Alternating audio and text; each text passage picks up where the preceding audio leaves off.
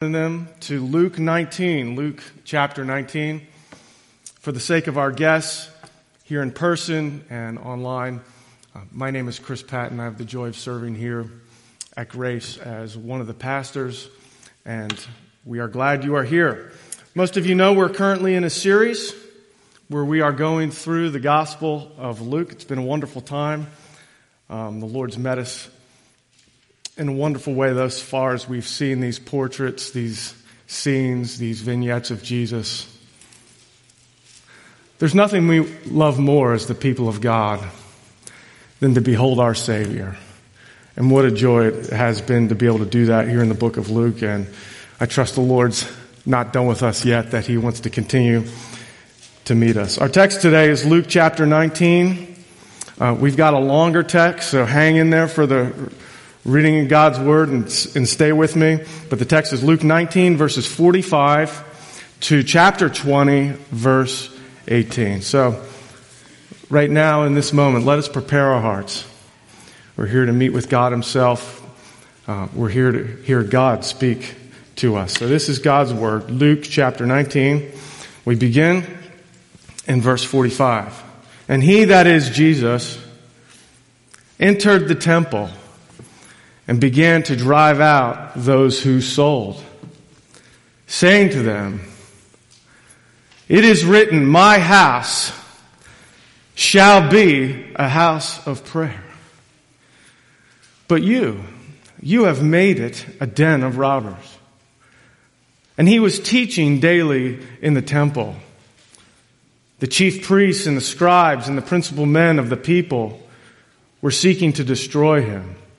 But they did not find anything that they could do, for all the people were hanging on His words. Chapter 20, verse 1. One day as Jesus was teaching the people in the temple and preaching the gospel, the chief priests and the scribes with the elders came up and said to Him, "Tell us by what authority you do these things, or who it is that gave you this authority." He answered them, "I also will ask you a question. Now tell me, was the baptism of John from heaven or from man?" And they discussed it with one another, saying, "If we say from heaven, he will say, 'Well, why didn't you believe him?' But if we say from man, all the people will stone us to death. For they are convinced that John was a prophet." So they answered that they did not know where it came from. And Jesus said to them, "Neither will I tell you by what authority I do these things." Verse 9, and He began to tell the people this parable. A man planted a vineyard and let it out to tenants and went into another country for a long while. When the time came, he sent a servant to the tenants so that they would give him some of the fruit of the vineyard. But the tenants beat him and sent him away empty-handed. And he sent another servant, but they also beat and treated him shamefully and sent him away empty-handed. And he sent yet a third. This one also they wounded and cast out. Then the owner of the vineyard said, "What shall I do? I will send my beloved son. Perhaps they will respect him." But when the tenants saw him, they said to themselves, "This is the heir. Let us kill him so that the inheritance may be ours." And they threw him out of the vineyard and killed him. What then will the owner of the vineyard do to them? Verse 16, he will come and destroy those tenants and give the vineyard to others. When they heard this, they said, "Surely not." But he looked directly at them and said, "What then is this that is written? The stone that the builders rejected has become the cornerstone." Verse 18, everyone who falls on that stone will be broken to pieces, and when it falls on anyone, it will crush him. May God bless the preaching of His holy word and write its eternal truth upon our hearts. Let's start our time off this morning just by orienting ourselves a bit here to the context. Last week we saw earlier in chapter 19, Jesus and his disciples, as they neared the end of their journey from Galilee in the north of Israel to Jerusalem in the south, something unexpected, something surprising, something wonderful happened. As they approached the city, in fulfillment of Old Testament prophecy regarding the coming Messiah, Jesus mounted a colt. He mounted a donkey. And as Jesus rode the donkey down the road, a multitude of people, a multitude of his disciples spread their cloaks on the road in honor of Jesus. And they cried out in loud voices, "Blessed is the King who comes in the name of the Lord. Peace in heaven and glory in the highest." It was a glorious day. It was a remarkable day. It was a wonderful day. It was Palm Sunday, the first day of the week of Jesus' Passion. Consider that a mere 5 days later, our Lord would die on the cross for our sins. The events of our passage today that we just read together, they took place on Monday and Tuesday of this very week. On Monday, Jesus entered the temple and he cleansed the temple. On Tuesday, Jesus confronted the religious leaders and in the process taught some crucially important lessons. The ESV Bible breaks our text down today into 3 sections, indicated by the following headings. You'll see them if you've glanced down in your Bible. Jesus cleanses the temple. That's the first heading. The second one, the authority of Jesus challenged. And the third one, the parable of the wicked tenants. From these 3 sections can be drawn 3 key lessons that this morning I want to highlight and I want to draw your attention to. Lesson number 1. Live for God's purposes. Live for God's purposes. Lesson number 2. Submit to God's authority. And then lesson number 3. Listen. Listen to God's Son. In the remainder of our time, I very simply want to walk you through the text, showing you how the text itself bears each of these lessons out. So, lesson number 1, live for God's purposes. More specifically, live for God's purposes through the New Testament temple of God, which is the church. Let's see how the text bears this out. Having arrived in Jerusalem on what was Monday, the day after Palm Sunday, in verse 45, we read that Jesus entered the temple. When he entered the temple, in verse 45, we read that Jesus began to drive out those who sold, saying to them, "It is written, my house shall be a house of prayer, but you have made it into a den of robbers." Upon entering the temple on that day, the first place where Jesus would have found himself was in the outer courts of the temple, what is called the court of the Gentiles. This court was the only place in the entire temple where Gentiles or non-Jews were permitted to be.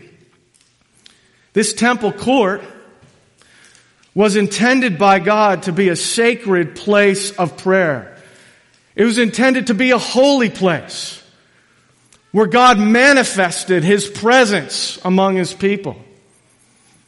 It was meant to be a consecrated place of praise to God. What does the psalmist say? Enter His gates with thanksgiving and what? His courts with praise. So Jesus walked into the temple courts. He entered the temple courts and what did he see? Well, he saw the holy temple of God turned into a marketplace, a kind of religious flea market, animals being bought and sold, perhaps other religious trinkets and items as well. And he saw money being exchanged from one currency to another. Now, to be clear, when worshipers would make their pilgrimage to Jerusalem from all over the country, when they finally arrived, they did need to buy turtle doves or pigeons or sheep or whatever animal they chose to sacrifice unto the Lord. It was just way too inconvenient, too cumbersome, too impractical to transport animals for 20 or 50 or 100 miles from wherever people were located to Jerusalem. Plus, when you got there and if you were bringing an animal with you, the priest might reject your sacrifice. They might say, hey, this sacrifice, it's not pure enough anyway, so I'm not taking this. So why risk it? Why not just go to Jerusalem and buy an already priest-approved animal when you arrive there that you would be sure would be an acceptable sacrifice? All that said, the problem Jesus was confronting here wasn't the fact that animals were being bought and sold, but where they were being bought and sold and the exploitation of buyers that was taking place in the process. Those doing the selling were apparently way overcharging the worshipers for these animals. Not only that, Mark adds in his account of this story that there were money exchangers present as well. The money exchangers exchanged money from Greek or Roman currency into Jewish currency so that the worshipers would be able to give their offerings and pay their temple taxes in the Jewish currency. And these money changers, they charged exorbitant fees for their services, thereby robbing the worshipers, including the poorest of the poor Israelites. Thus, Jesus' stern rebuke, what does he say? You have made this place, God's holy temple, into a den of robbers. To make the situation even more grievous, the high priests themselves personally received some of the proceeds from these very unethical business operations. When Jesus walked into the temple, he saw all this going on. And what he saw stirred within his soul righteous indignation, just anger, holy wrath. How could God's sacred place of worship be treated with such great contempt and be so utterly profane? It is written, Jesus said, my house shall be a house of prayer. In that verse, Jesus was quoting from Isaiah 56, where the prophet declares God's purpose for the temple. I believe we have this for you. Isaiah says, prophesying about the temple, and the foreigners who join themselves to the Lord to minister him, to love the name of the Lord, and to be his servants, everyone who keeps the Sabbath and does not profane it, and holds fast to my covenant. These I will bring to my holy mountain and make them joyful in my house of prayer. Their burnt offerings and their sacrifices will be accepted on my altar. And notice what comes next. For my house shall be called a house of prayer for all peoples. Isaiah prophesied a day when the temple of God would draw to it not only the Jewish people, but people from every tribe and nation and race. Mark, in his account of this story, records Jesus as saying, in fact, my house shall be called a house of prayer for all peoples. So you can see Jesus' frustration in this instance was not only with the grievous evil that was before him that he saw, it was also that God's temple was not fulfilling its God-ordained purpose. The temple in that time, in that day, it was not a place of prayer. It was not a place of communion and fellowship with God. And it was not a light to the Gentiles who God wanted to draw to himself. Rather than get behind and support God's purpose for the temple and promote that, the religious leaders co-opted the temple for their own selfish purposes, for their own personal gain, for their own private gain. This really was a tragedy. Reading this story through the lens of the New Testament, where we know that the temple isn't a building, but instead it's God's people. It's the church. A profound lesson can be drawn, I believe, from this story. While I certainly don't believe anyone here in this room is in the category of the religious leaders who were exploiting the people for selfish gain, I mean, there's no rebuke happening here. Nobody's in that category.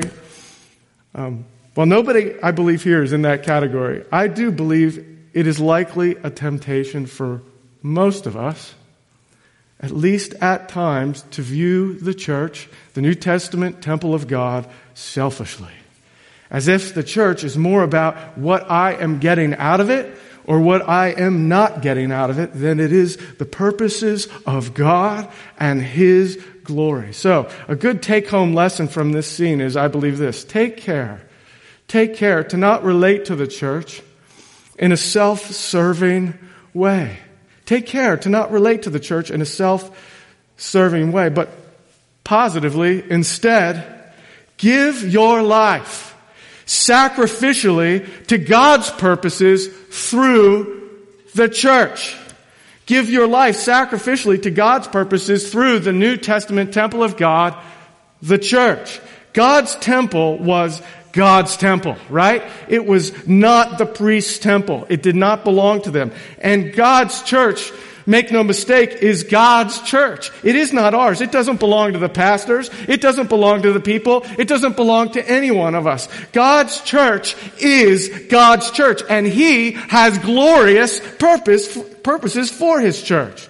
In the New Testament, we see that God works very specifically through local churches made up of believers who love one another, serve one another, care for one another, minister to one another, with the goal that each and every local church shines the light of the glory of God to the unbelieving world around them so that people are drawn in.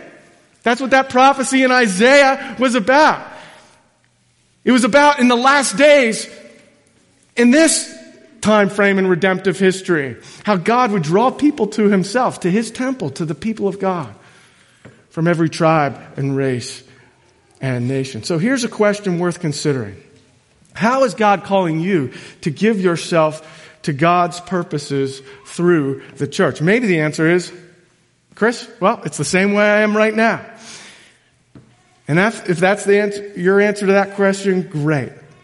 But I do have to tell you, I just wonder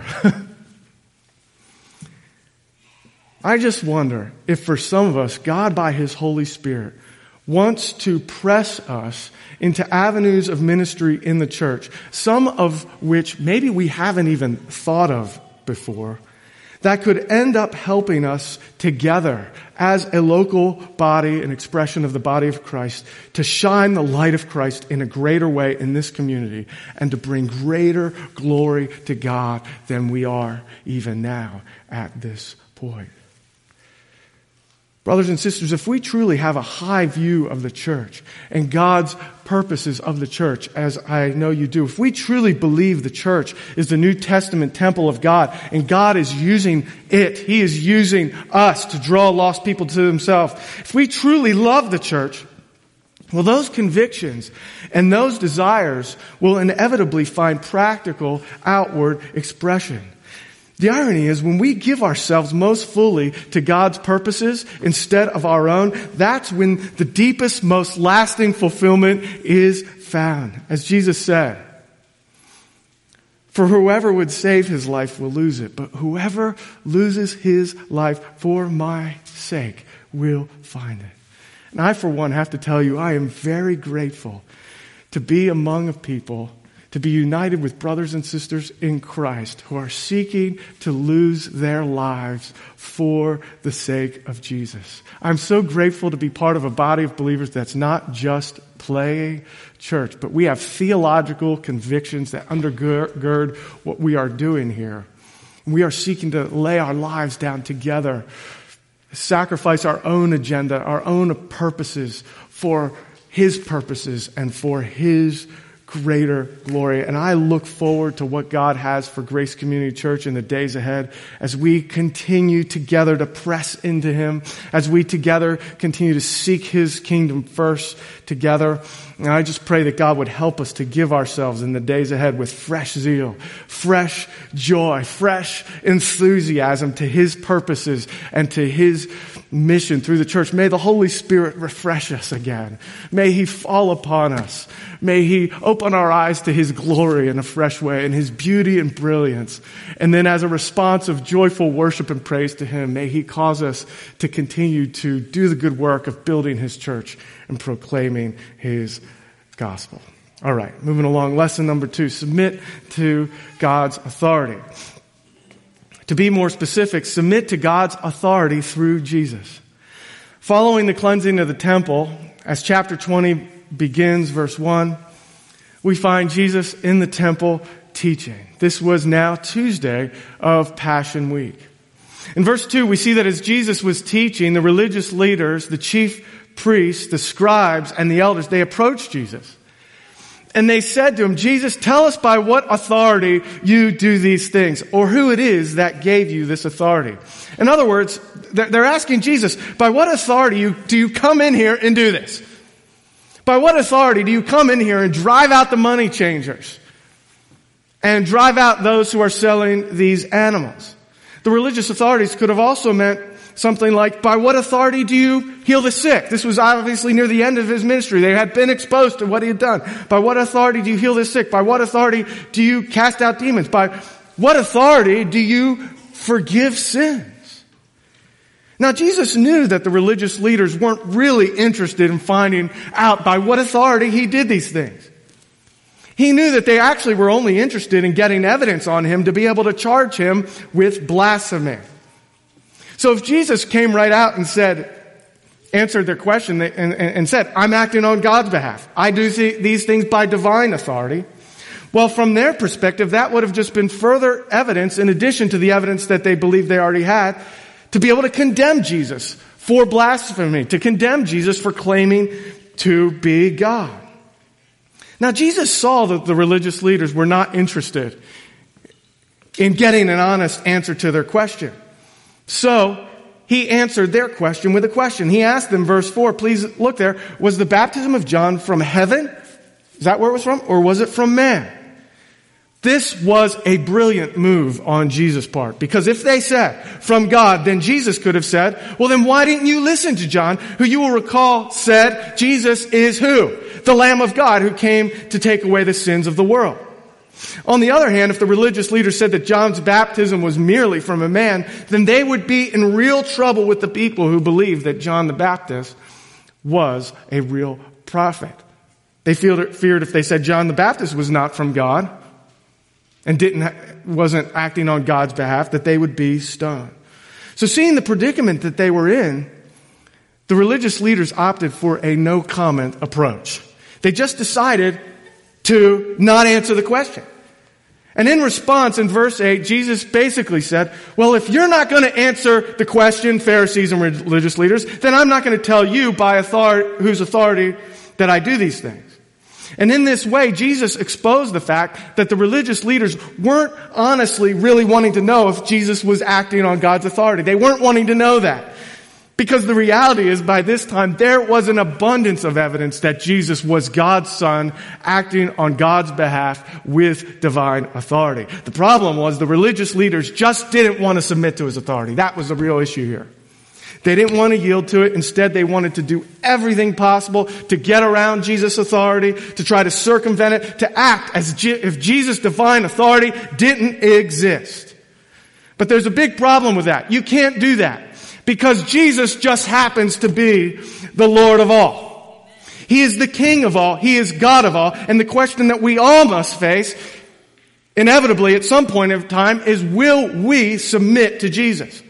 Brothers and sisters, Jesus Christ is on His throne now in this moment. He is reigning supreme over all things. He is sovereign. He is omnipotent. All authority in heaven and on earth has been given to Him. The question is, will we submit to Him? Will we yield all to Him? Some of you here in this room or who are watching online, you may be in a place where God is drawing you and you feel the hound of heaven. You feel the Holy Spirit drawing you, yet you're not willing to submit to Him. And I would urge you to please do so even today. Ask God to forgive you. Ask Jesus, who is God Himself, to forgive you of disobeying His laws and commands, for sinning against Him. Receive His forgiveness. Receive His forgiveness. And then please yield. Yield. Submit. Submit your entire life to Him, Jesus, the Son of God.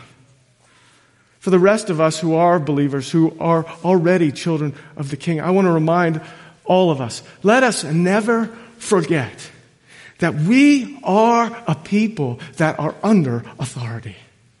Our lives are not our own. We have been bought with a price. Therefore, we don't just do what we want. We don't try to creatively circumvent or get around Jesus' authority. We don't just live as we please. Rather, we are people who submit. We are under authority. That means we seek to yield. We seek to yield our wills moment by moment, day by day, year by year to the King of Kings and the Lord of Lords. We open our Bibles in the morning because we are under His authority. And we say, God, show me in this moment how you want me to live. I am yours. I belong to you. And when God, by the Holy Spirit, graciously convicts us and opens our eyes to ways that we are not submitting to His divine authority, we come before Him, don't we? And we say, Jesus, God, please forgive me. Please forgive me for not submitting in this way or that way to your rule and reign in my life. And we say, Lord, I submit myself again in a fresh way to your will. That's what it means to be a Christian. We're constantly seeking to align our will, our passions, our desires with Him, with His kingdom, with His purposes, with His will. None of us, I think if we're honest, we'd all have to admit, myself included, none of us has submission to Christ down fully. None of us. Therefore, none of us should presume arrogantly that we have arrived in this area. I am so thankful that God is merciful and gracious to forgive me of ways that I fail daily to submit to Him. Aren't you grateful? We have a Savior like that. He is slow to anger. He's abounding in steadfast love. And when I don't submit in this way and that, He doesn't just pounce on me with judgment, but He shows me loving kindness in Christ. And I can come to Him and receive His forgiveness when I sin. I'm so thankful He's a Savior like that. That said, may God help me and all of us to yield ourselves more fully, more completely to the reign, the rule, the authority of our Savior, King Jesus. Sometimes I think we forget this because we can't see Jesus with our eyes. We forget that He is the King. And He's not just the King in general. He's my King, and He's my King now, and He's my King today. And I owe Him everything. I owe Him my life. May God just continue by His Holy Spirit to work deeply in us, a submission to Him. Lesson number 3. Listen to God's Son.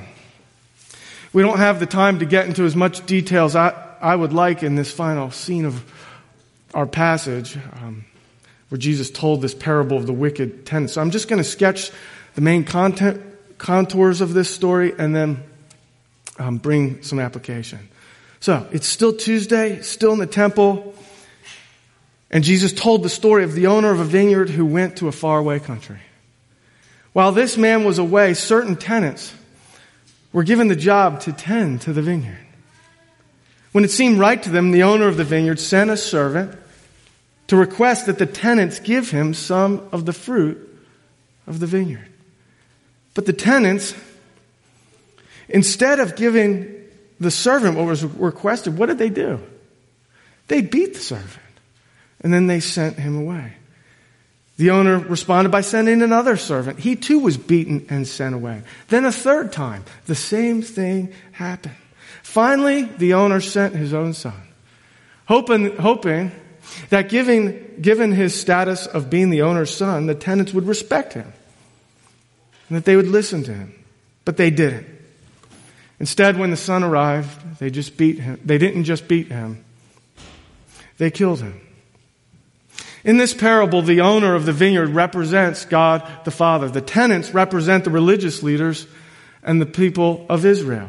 The servants represent the prophets that repeatedly called the people of God to repentance.